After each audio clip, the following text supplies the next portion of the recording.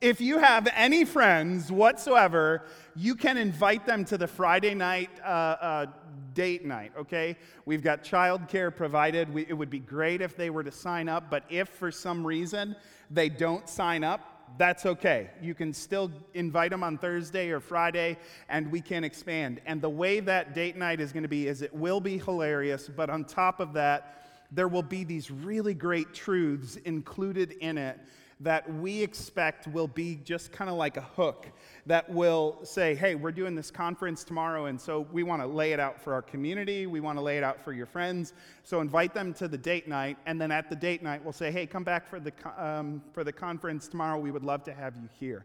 And so if you haven't signed up, please sign up. But if you have any friends that haven't signed up, still invite them to that. It'll be a great time, and there's no cost for any of it. So make sure to sign up for that. You'll see all of the information in the bulletin today, and you can make sure to be aware of that. We'll probably have the schedule out as well next week, okay?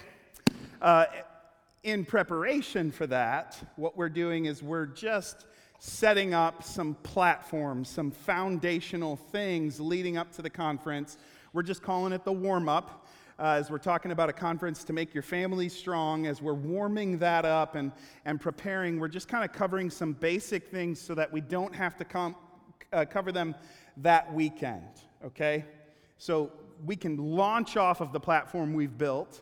What we want to do is we want to just kind of cover some of those things. And they may seem basic to you, and that's okay, because they are, right? These are foundational things that then we can do a little bit more of a get into the nitty-gritty details, grind through that as part of our conference. And so we're going to lay that platform, continue that today as part of the warm-up. Last week, as we were kicking off this series, we had the kids in with us.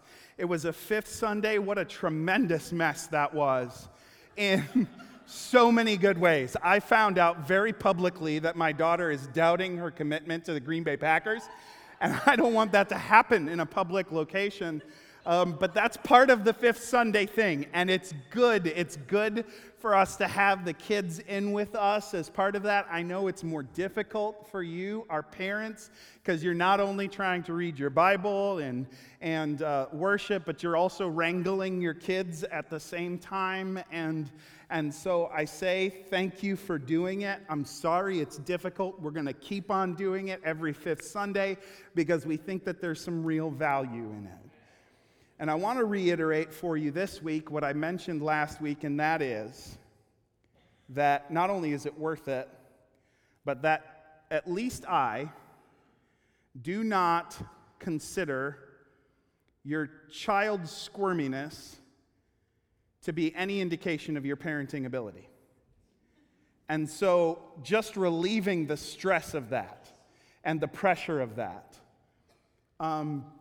I also have never kicked out somebody from the service because their kids were too loud. That's not entirely true. One time I kicked out somebody who was being too loud, and it was my wife and my newborn son. If you all remember that, it was wonderful. So Asher was new. Fresh to praise, not yet able to go into the nursery, and so he was on the front row, and I started to preach. And Asher started giving some feedback, and Elizabeth got up and started walking out, and I watched every head in the congregation start watching my wife. And I knew they were distracted. I knew my wife was pressured. And so very selflessly,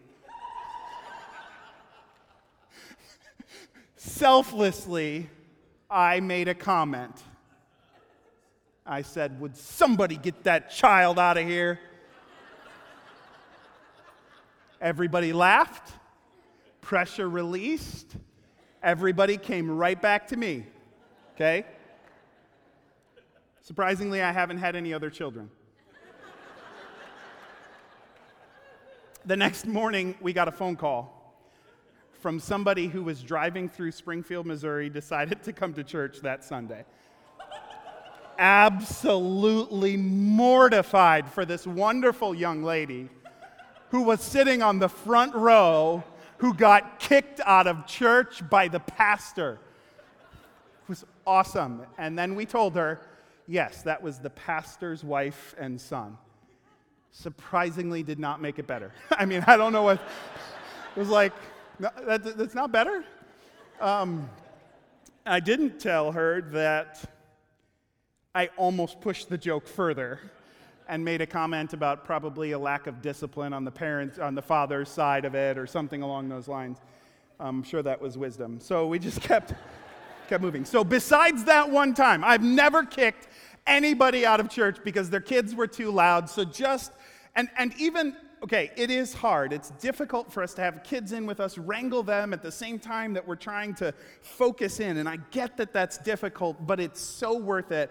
And it's also hard on me because I'm trying to preach to 5-year-olds up to 95-year-olds.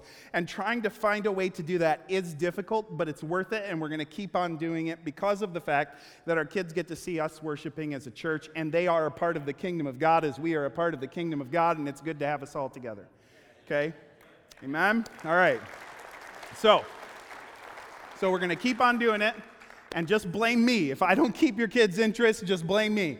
But for those of you who were trying to pay attention and your kids were punching each other in the nose or something, and you were not able to really grasp what we were talking about, we really were just setting this thing up starting in Deuteronomy chapter 6. So if you would go back to Deuteronomy chapter 6 today, if you didn't grab a Bible or bring a Bible with you, there are some that are spread out throughout the seats. You can also grab your phone, open it up to praise.fyi. There you'll see all of the scriptures laid out in front of you as well as an opportunity to take notes this morning. And I do encourage you to do that because while the scriptures will be up on the screen, at least at one point today, I really want you to be looking at it in front of you because there's something really specifically I want you to see as you look at the text as a whole, okay? So that's important. But we started in Deuteronomy chapter 6. We're going to come back for the next few weeks to this passage over and over and over. And today we're going to be in Deuteronomy chapter 6, verse 4, as I just kind of start with some of the basic things that we talked about last week, kind of setting up this platform, this foundational understanding of the way this thing works. In Deuteronomy chapter 6, verse 4, here's what it says. Hear, O Israel, the Lord our God, the Lord is one. You shall love the Lord your God with all your heart and with all your soul and with all your might. And these words that I command you today shall be on your heart. That first part of this is called the Shema.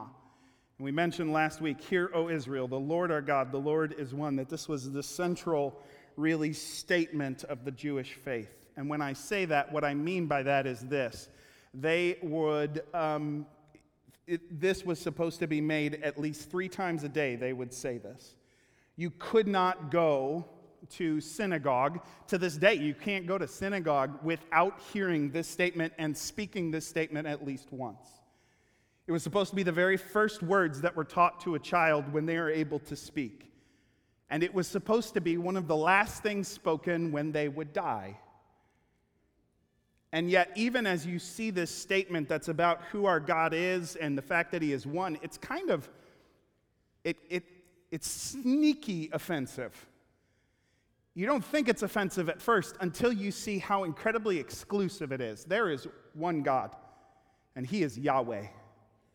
And very clearly that comes up right off the bat.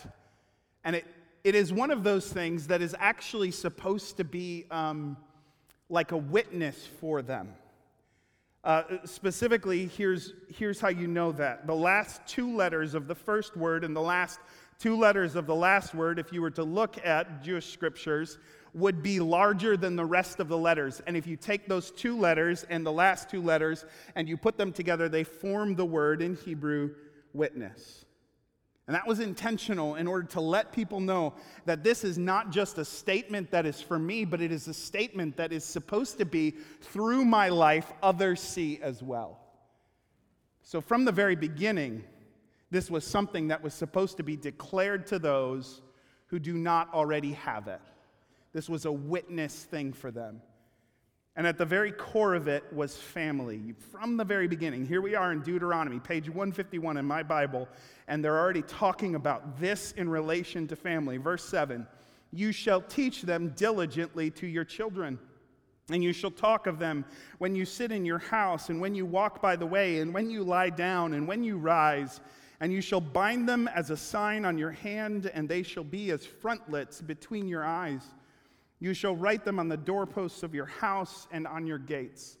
And what we talked about last week was the progression that you see here.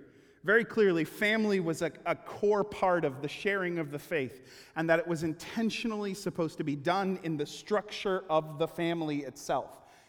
But even as you say that, you watch and you see how God works in this. He doesn't start with the gates. He doesn't start with the doorposts. He does not start with the hand or the frontlet between the eyes. Where does he start? He starts with the statement of who God is, and then us loving him with all of our heart and with all of our soul and with all of our might, and these things being on our heart, and then from there it moves outward. Those are the things that are on our heart that we teach to our children. And the thing is, so quickly they get this wrong. I mean, so quickly, thousands of years later, but Jesus had to deal with the fact that in Jesus' day, they had the phylacteries. And if you don't know what those are, they literally would do that, which is like a total exercise in literally missing it. Missing it literally. They would so literally do the thing where they would put it on their forehead between their eyes, and they would put it on their arms, but they didn't have it in their hearts. They started with the external, hoping that that was enough. When God said, no, it begins written on your heart, then you do these other things. It constantly steps outward. And this is what we talked about last week, just about the fact that very clearly in Scripture, what we see is that God makes us strong starting on the inside and moving outward. And it works the same in our family. We cannot expect God to do something in our kids that he has not first done in us. If you want God to do something in your heart or in their heart, pray that God would first do it in yours. And once he does, it will move outward. This is his pattern. He works on the inside, and the best work, the best changes best when it's inside out. And that's what we see in families too. It's like the tree, right? It's only as strong as the inside. If it's hollow, it's going to fall. These are the things we talked about last week. So if you accept that, good. If you don't, I don't care. We're going to move forward with that, okay? So let's step it forward. And if you don't agree with that, you're like, I'm not so sure Alan's right about that, or I'm not so sure God's right about that. That's okay. God will reveal that to you too. But if we were to accept that basic thing, then what is one step outward from my relationship with God? If my heart first, if my relationship with Jesus Christ first, if that's the core of this thing, and I were to say, what is one step outward from that in the family relationship? This is a hard question to answer, but I would answer it with marriage. The marriage relationship is the next step outward. In my relationships, all of my interpersonal relationships, first, Jesus Christ. You take one step beyond that. The second is my relationship with my wife. Okay? And so that's what we're going to talk about today. We're going to talk about marriage. And for some of you, this is one of those things where it gets a little awkward because we ran the numbers. Of those who are above the age of 18, 68% of those here at Praise Assembly are married. 31% are not. I don't know what happened to the other 1%, but 31% are not married, 68% are, which means 2/3 are married, 1/3 is not. And as soon as we start talking about this, that 1/3 can say, well, that's not for me. If you go below 18 and you start including teenagers and those who are underage, it's actually 51% and 49%. 51% married, 49% not married here at Praise Assembly. So immediately, half the church could say, That's not for me. But here's what we believe about marriage. And if you understand this, you'll have a really good platform for understanding the approach we're going to have for the conference. This is an important foundational understanding. There are three types of people. There are those who are married. There are those who are not yet married. And there are those who have been called to support marriage. Okay? There are those who are married, those who are not yet married, and those who have been called to support marriage. Let me show you what I mean by that. Hebrews chapter 13, verse 4. Hebrews chapter 13, verse 4 says this. Verse 4. Let marriage be held in honor among all, and let the marriage bed be undefiled, for God will judge the sexually immoral and adulterous. This is a verse that we don't often dive into, mostly because you start talking about sexual immorality, and it's one of those things that can kind of get awkward for people. But there's a few things I want to point out about this. The first is that there's really two statements that are being made in this verse. Number one is that marriage should be held in honor among all. And then there's a statement, let the marriage bed be undefiled. So he uses this picture of the bed itself as something that should not be undefiled, which is an image of sexual integrity within the marriage. Okay? But here's what I want you to know. Those two statements are not equal.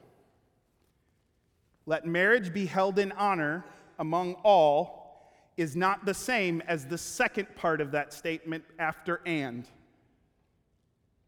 So the second part of that statement is a part of the first statement, but it is not all of the first statement. So when it says, let marriage be held in honor among all, that includes sexual integrity within marriage. But sexual integrity within marriage is not all of what it means to hold marriage in honor. The word honor in that phrase right there is a word that's used all through Scripture. It's used in 1 Corinthians chapter 3. It's used in Acts chapter 5. It's used in 1 Peter chapter 1, 2 Peter chapter 1. And it's used talking about all kinds of things. It's talking about when there's a precious possession, its precious metals are seen as of great worth, okay? That's the word honor. But it's also used of when you have a respected teacher. So it's to hold in respect. It's also used of the promises of God, something that is precious to us. And it's also used of the blood of Jesus Christ, something that is holy. So what we are saying here is that marriage should be held in honor, with respect, as something of great value and worth, precious and holy.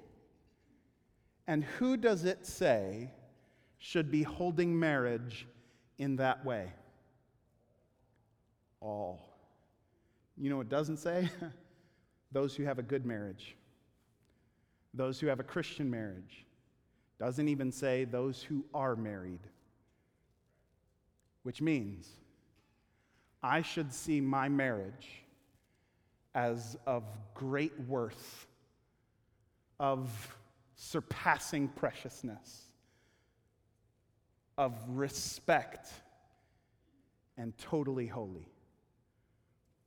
But I should also see others' marriages as of surpassing value and worth, precious, respected, and holy. And I should see my parents' marriage as of great worth and precious and respected and holy. And we should see our children's marriages of great worth, precious, respected, and holy. It does not matter where we find ourselves on that spectrum. if we're not yet married, never married, divorced, a surviving spouse, not planning on remarrying, who knows? Does not matter. We should all view marriage a very specific way, which is why this series and this conference is so important, because we all know somebody who's married, and how we view that and support that and help them in the midst of that will speak very highly about whether or not we believe that. Let marriage be held in honor among all. So, if I made the statement that after my relationship with Jesus Christ, that relationship which is of first priority for me is marriage, I'm saying something about marriage and parenting when we put them side by side. Which one comes first? Well, the very first interpersonal relationship in the history of mankind was a marriage. Adam and Eve, it's not the chicken and egg type of a situation, right? We know what came first. It's the relationship that, according to Genesis chapter 2, verse 24, is very clearly the relationship used as a pattern for marriage from then on. Therefore, a man shall leave his father and mother and shall hold fast to his wife, and the two shall become one flesh. The first relationship is a relationship between a husband and a wife. Before the kids come along, that relationship comes first. Okay? Great, Alan. I've heard of these birds and bees. I know how it works. But think about it. God didn't have to do it that way. He made Adam from the dust of the earth. If he wanted to just institute the family as a whole, he could have. He could have made Seth and Cain and Abel and the other sons and daughters that it talks about in Genesis chapter 5. Very clearly, he could have done that, but that's not the way he did it. He made Adam, from Adam made Eve, and then they made Cain and Abel and Seth and however many other kids they had. So very clearly, the first relationship in chronology was that. I also believe it's in priority. Here's what I mean by that. I want you to flip to what I believe is the best passage of Scripture about families in the entire Bible, Ephesians chapter 5. This is a passage that just about any time that I'm preaching a wedding, this passage will come up somewhere in there. I just officiated the wedding for Jonathan and Marissa Atwell, and I preached from this passage because it's such a gorgeous and rich passage. Before that, I just officiated the weddings of the Holderbys, and I mentioned this passage there as well. It always comes up because it's the richest passage in Ephesians chapter 5. We're going to start reading in verse 22. Here's what it says. Ephesians chapter 5, verse 22. Wives, submit to your own husbands as to the Lord. I'll just leave that right there. I do want you to have your Bibles here, okay? This is hugely important that you see this passage in its entirety and not just what's up on the screen, because we have to break it up, and I want you to see the whole thing. But it starts with, wives, submit to your husbands as to the Lord. For the husband is the head of the wife, even as Christ is the head of the church, his body, and is himself its Savior. Now, as the church submits to Christ, so also wives should submit in everything to their husbands. You start talking about submit, and a lot of people are good with it, and some people are really uncomfortable about it, because it's the kind of word that can be abused in multiple different directions. And so some people take it too far one direction, and then others trying to pull away from it go too far the other direction. Very clearly it says, submit. But I want to talk about that and start with this. The verse before this, verse 21 says, submitting to one another out of reverence for Christ. So very clearly, before we even get to this passage, it is built upon a platform of mutual submission. Okay, mutual. Everybody submit to one another. And that word submit, I think that word alone deserves like a whole lot of emphasis. I studied it a while back when I was preaching that sermon on Hebrews chapter 13, verse 17, talking about the relationship between a church and its pastor. And so I really dug into it there. And it's a really interesting word that's used there when it says, obey your leaders and submit to them. That submit is a showing of deference. It's the word that's used when you're sitting in a chair and somebody else walks up, that you should show deference by getting out of the chair and offering it to them. It's actually one of the ways that the word is used, to show deference to that other person. That's very clearly what is being spoken here, among other things. But here, speaking to the wives, Paul gives one thing. Then he moves on to the husband and gives 417. I don't know what that says, but it says something, okay?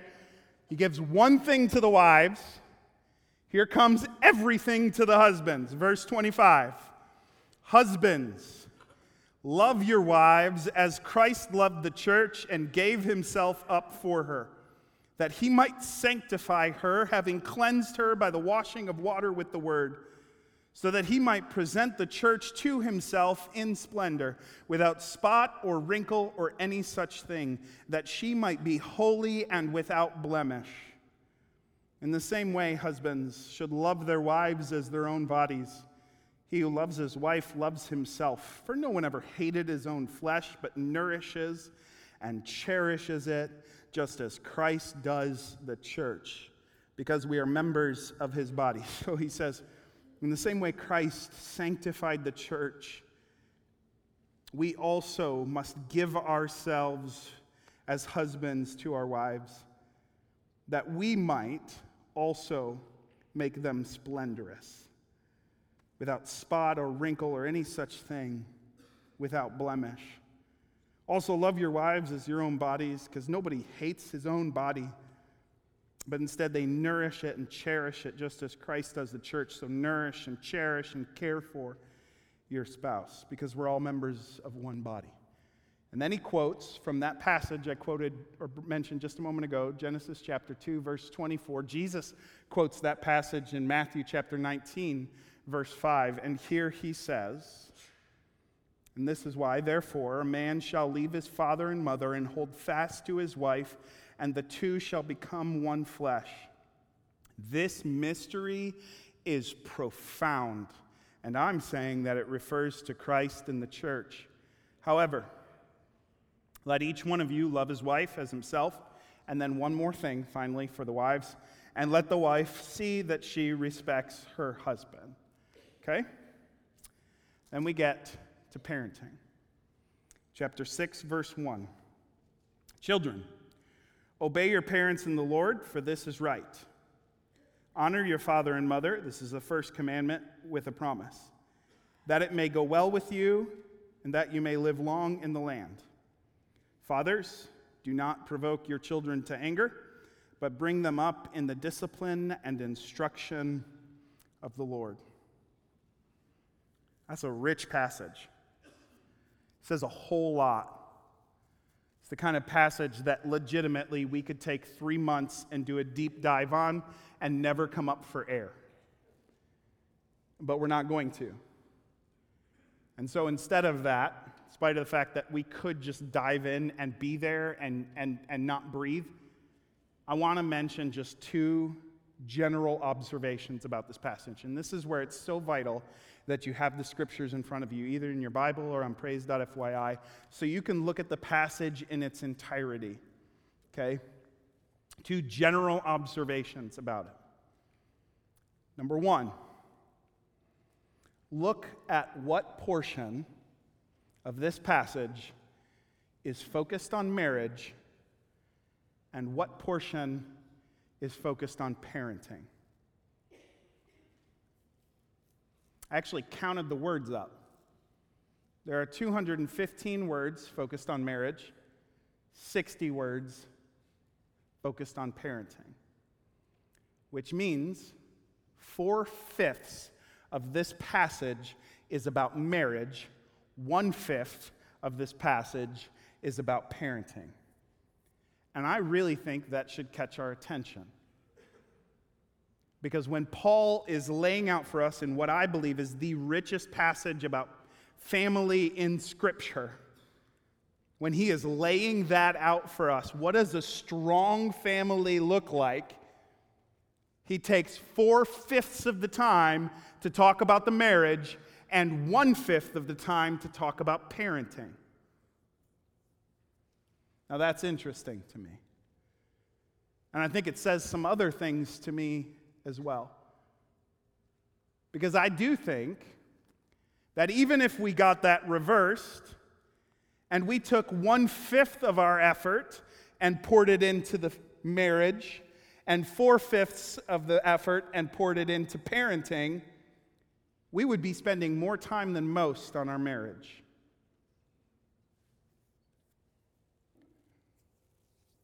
Now, there's a couple things I need to say just to qualify this. Number one,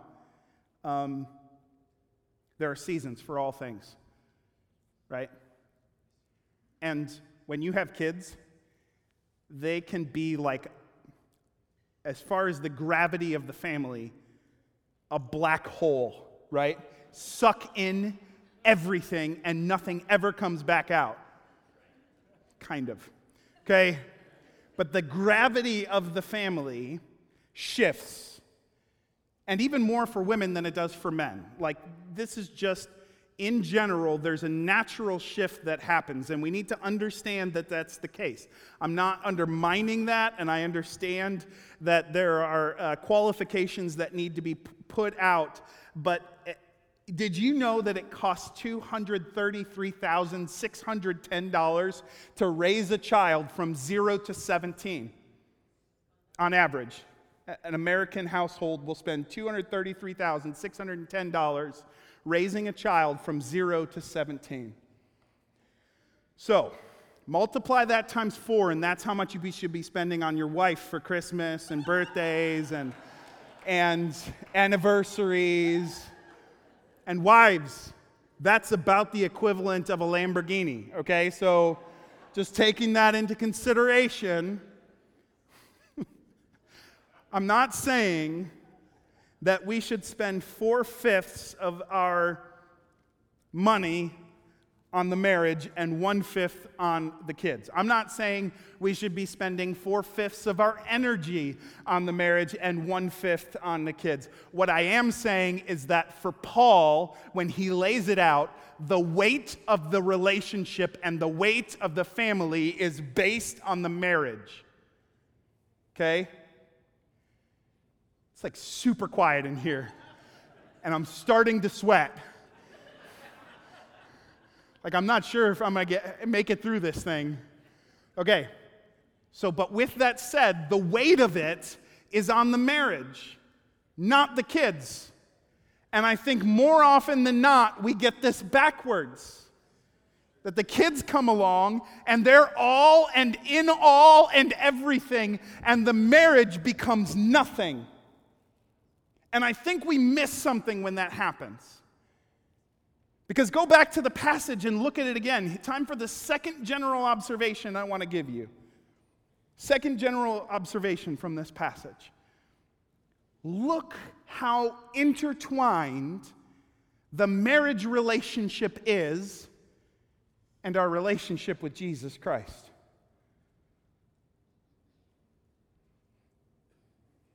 As a father, I recognize that how I father my children, parent my children, will be a map that they will use in order to understand their relationship with the Heavenly Father. I get that. You can't ever sit through a Father's Day service in any church anywhere and not hear it, right? So I've got that.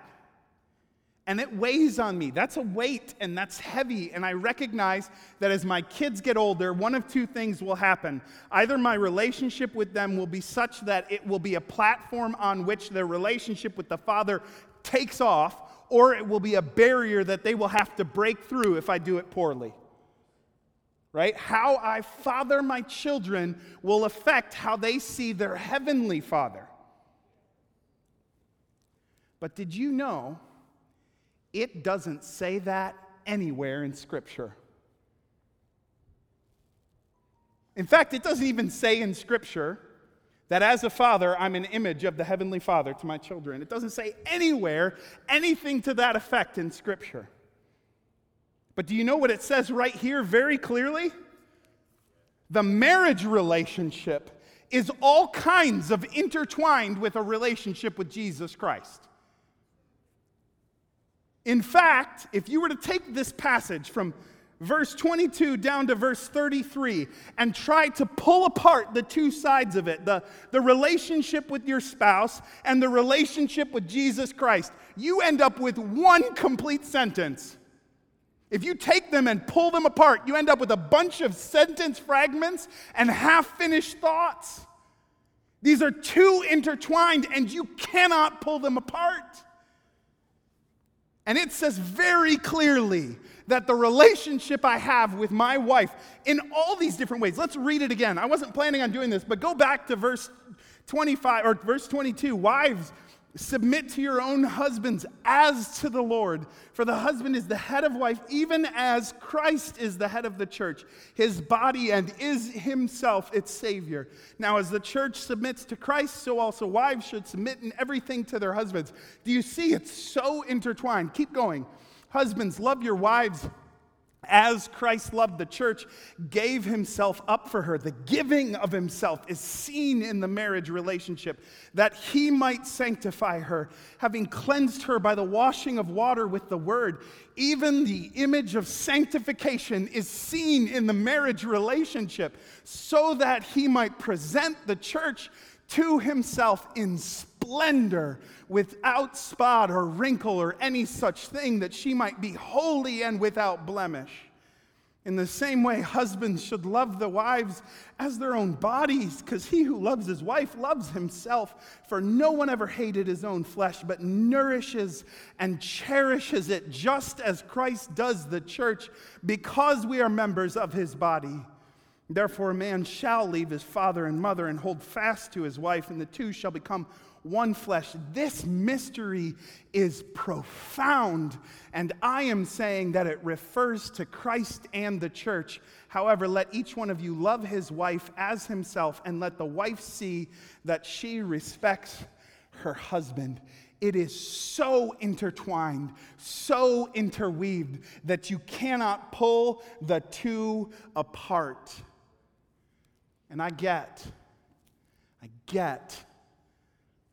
that not all of us have the picture-perfect husband-wife raising kids. I get that. And there are some people in this church who are killing it outside of the picture-perfect thing. We've got grandparents without another grandparent single-handedly raising kids, and it blows my mind because they're killing it. What I am saying is this: for those of us who have this, do not waste it. Because all through the marriage, there are opportunities to show Jesus Christ. So what does this look like for me? What this looks like for me is I sit down with Clara and I say to Clara, I love you. Oh man, do I love you. And you know I love you. You can see it in the decisions I make and the words that I say. And I love you. But you need to know that you are not the queen of this house. Elizabeth is the queen of this house. And there will come a day when you will be the queen of the house.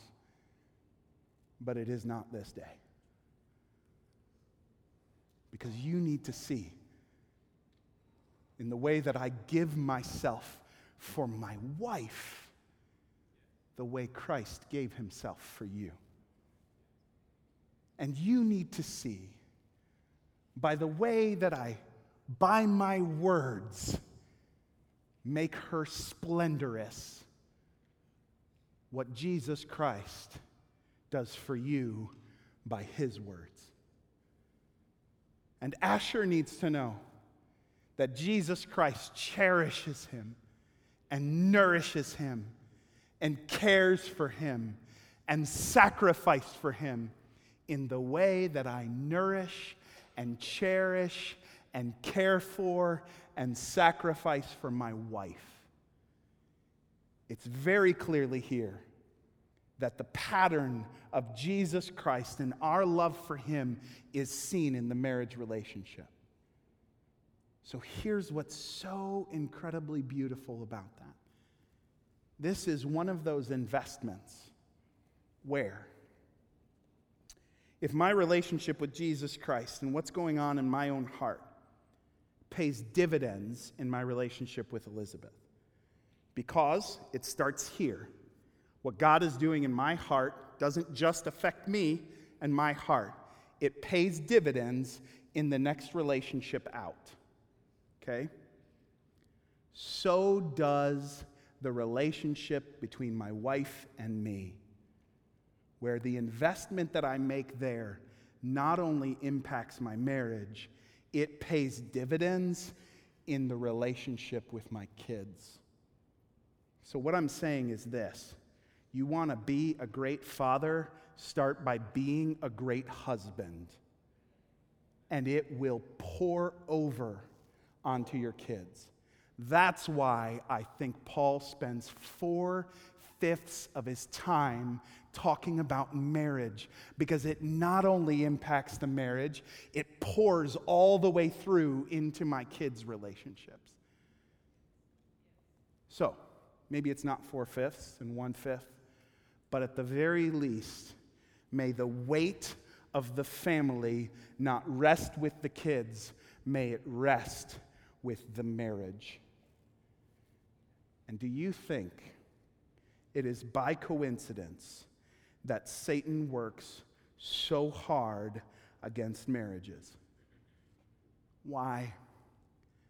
Because according to this, the profound mystery, this is what he says, the profound mystery of who Jesus Christ is and what he has done is visible in the mundane, everyday relationship of marriage, which means it moves outward even still. You pour into your relationship with your spouse, and not only will that have impact on your family, but it will be just like the Shema, where it will become a witness to others.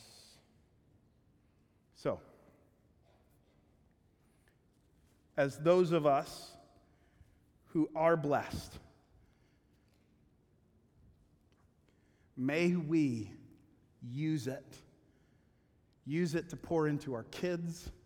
Use it to share Jesus Christ with those around us. And for those of us who the situation was broken, maybe in some sort of a loss of trust or whatever that might look like, can I just say that Jesus Christ nourishes and cherishes, cares for, and he restores, and he heals, and he gives back what the enemy has stolen. And for those of us who are in here who have never accepted Jesus Christ as our Savior, the thing is, this is the most important message. And why marriage is so important is because of the fact that it so clearly is so intertwined with the relationship. I mean, how do you tie together sanctification and marriage? It's there. It's clearly there. Presenting as splendorous and spotless by the word. It's there in the marriage. And it's so vital because of the fact that Jesus Christ is visible in it. The profound mystery is what Paul calls it, becomes visible. And so you may be in here and you've not ever committed your life to Jesus Christ, declared him as Lord, believed in your heart that God raised him from the dead, today you have an opportunity to do that very thing. And this is, without a shadow of a doubt, the most important thing. The most important thing. Because we are all defiled. We have all sinned. And Jesus Christ did sacrifice and die in order that we could receive eternal life. I'm going to invite you to stand with me today. And I do encourage you, if you haven't done it yet, sign up for this conference. But understand this.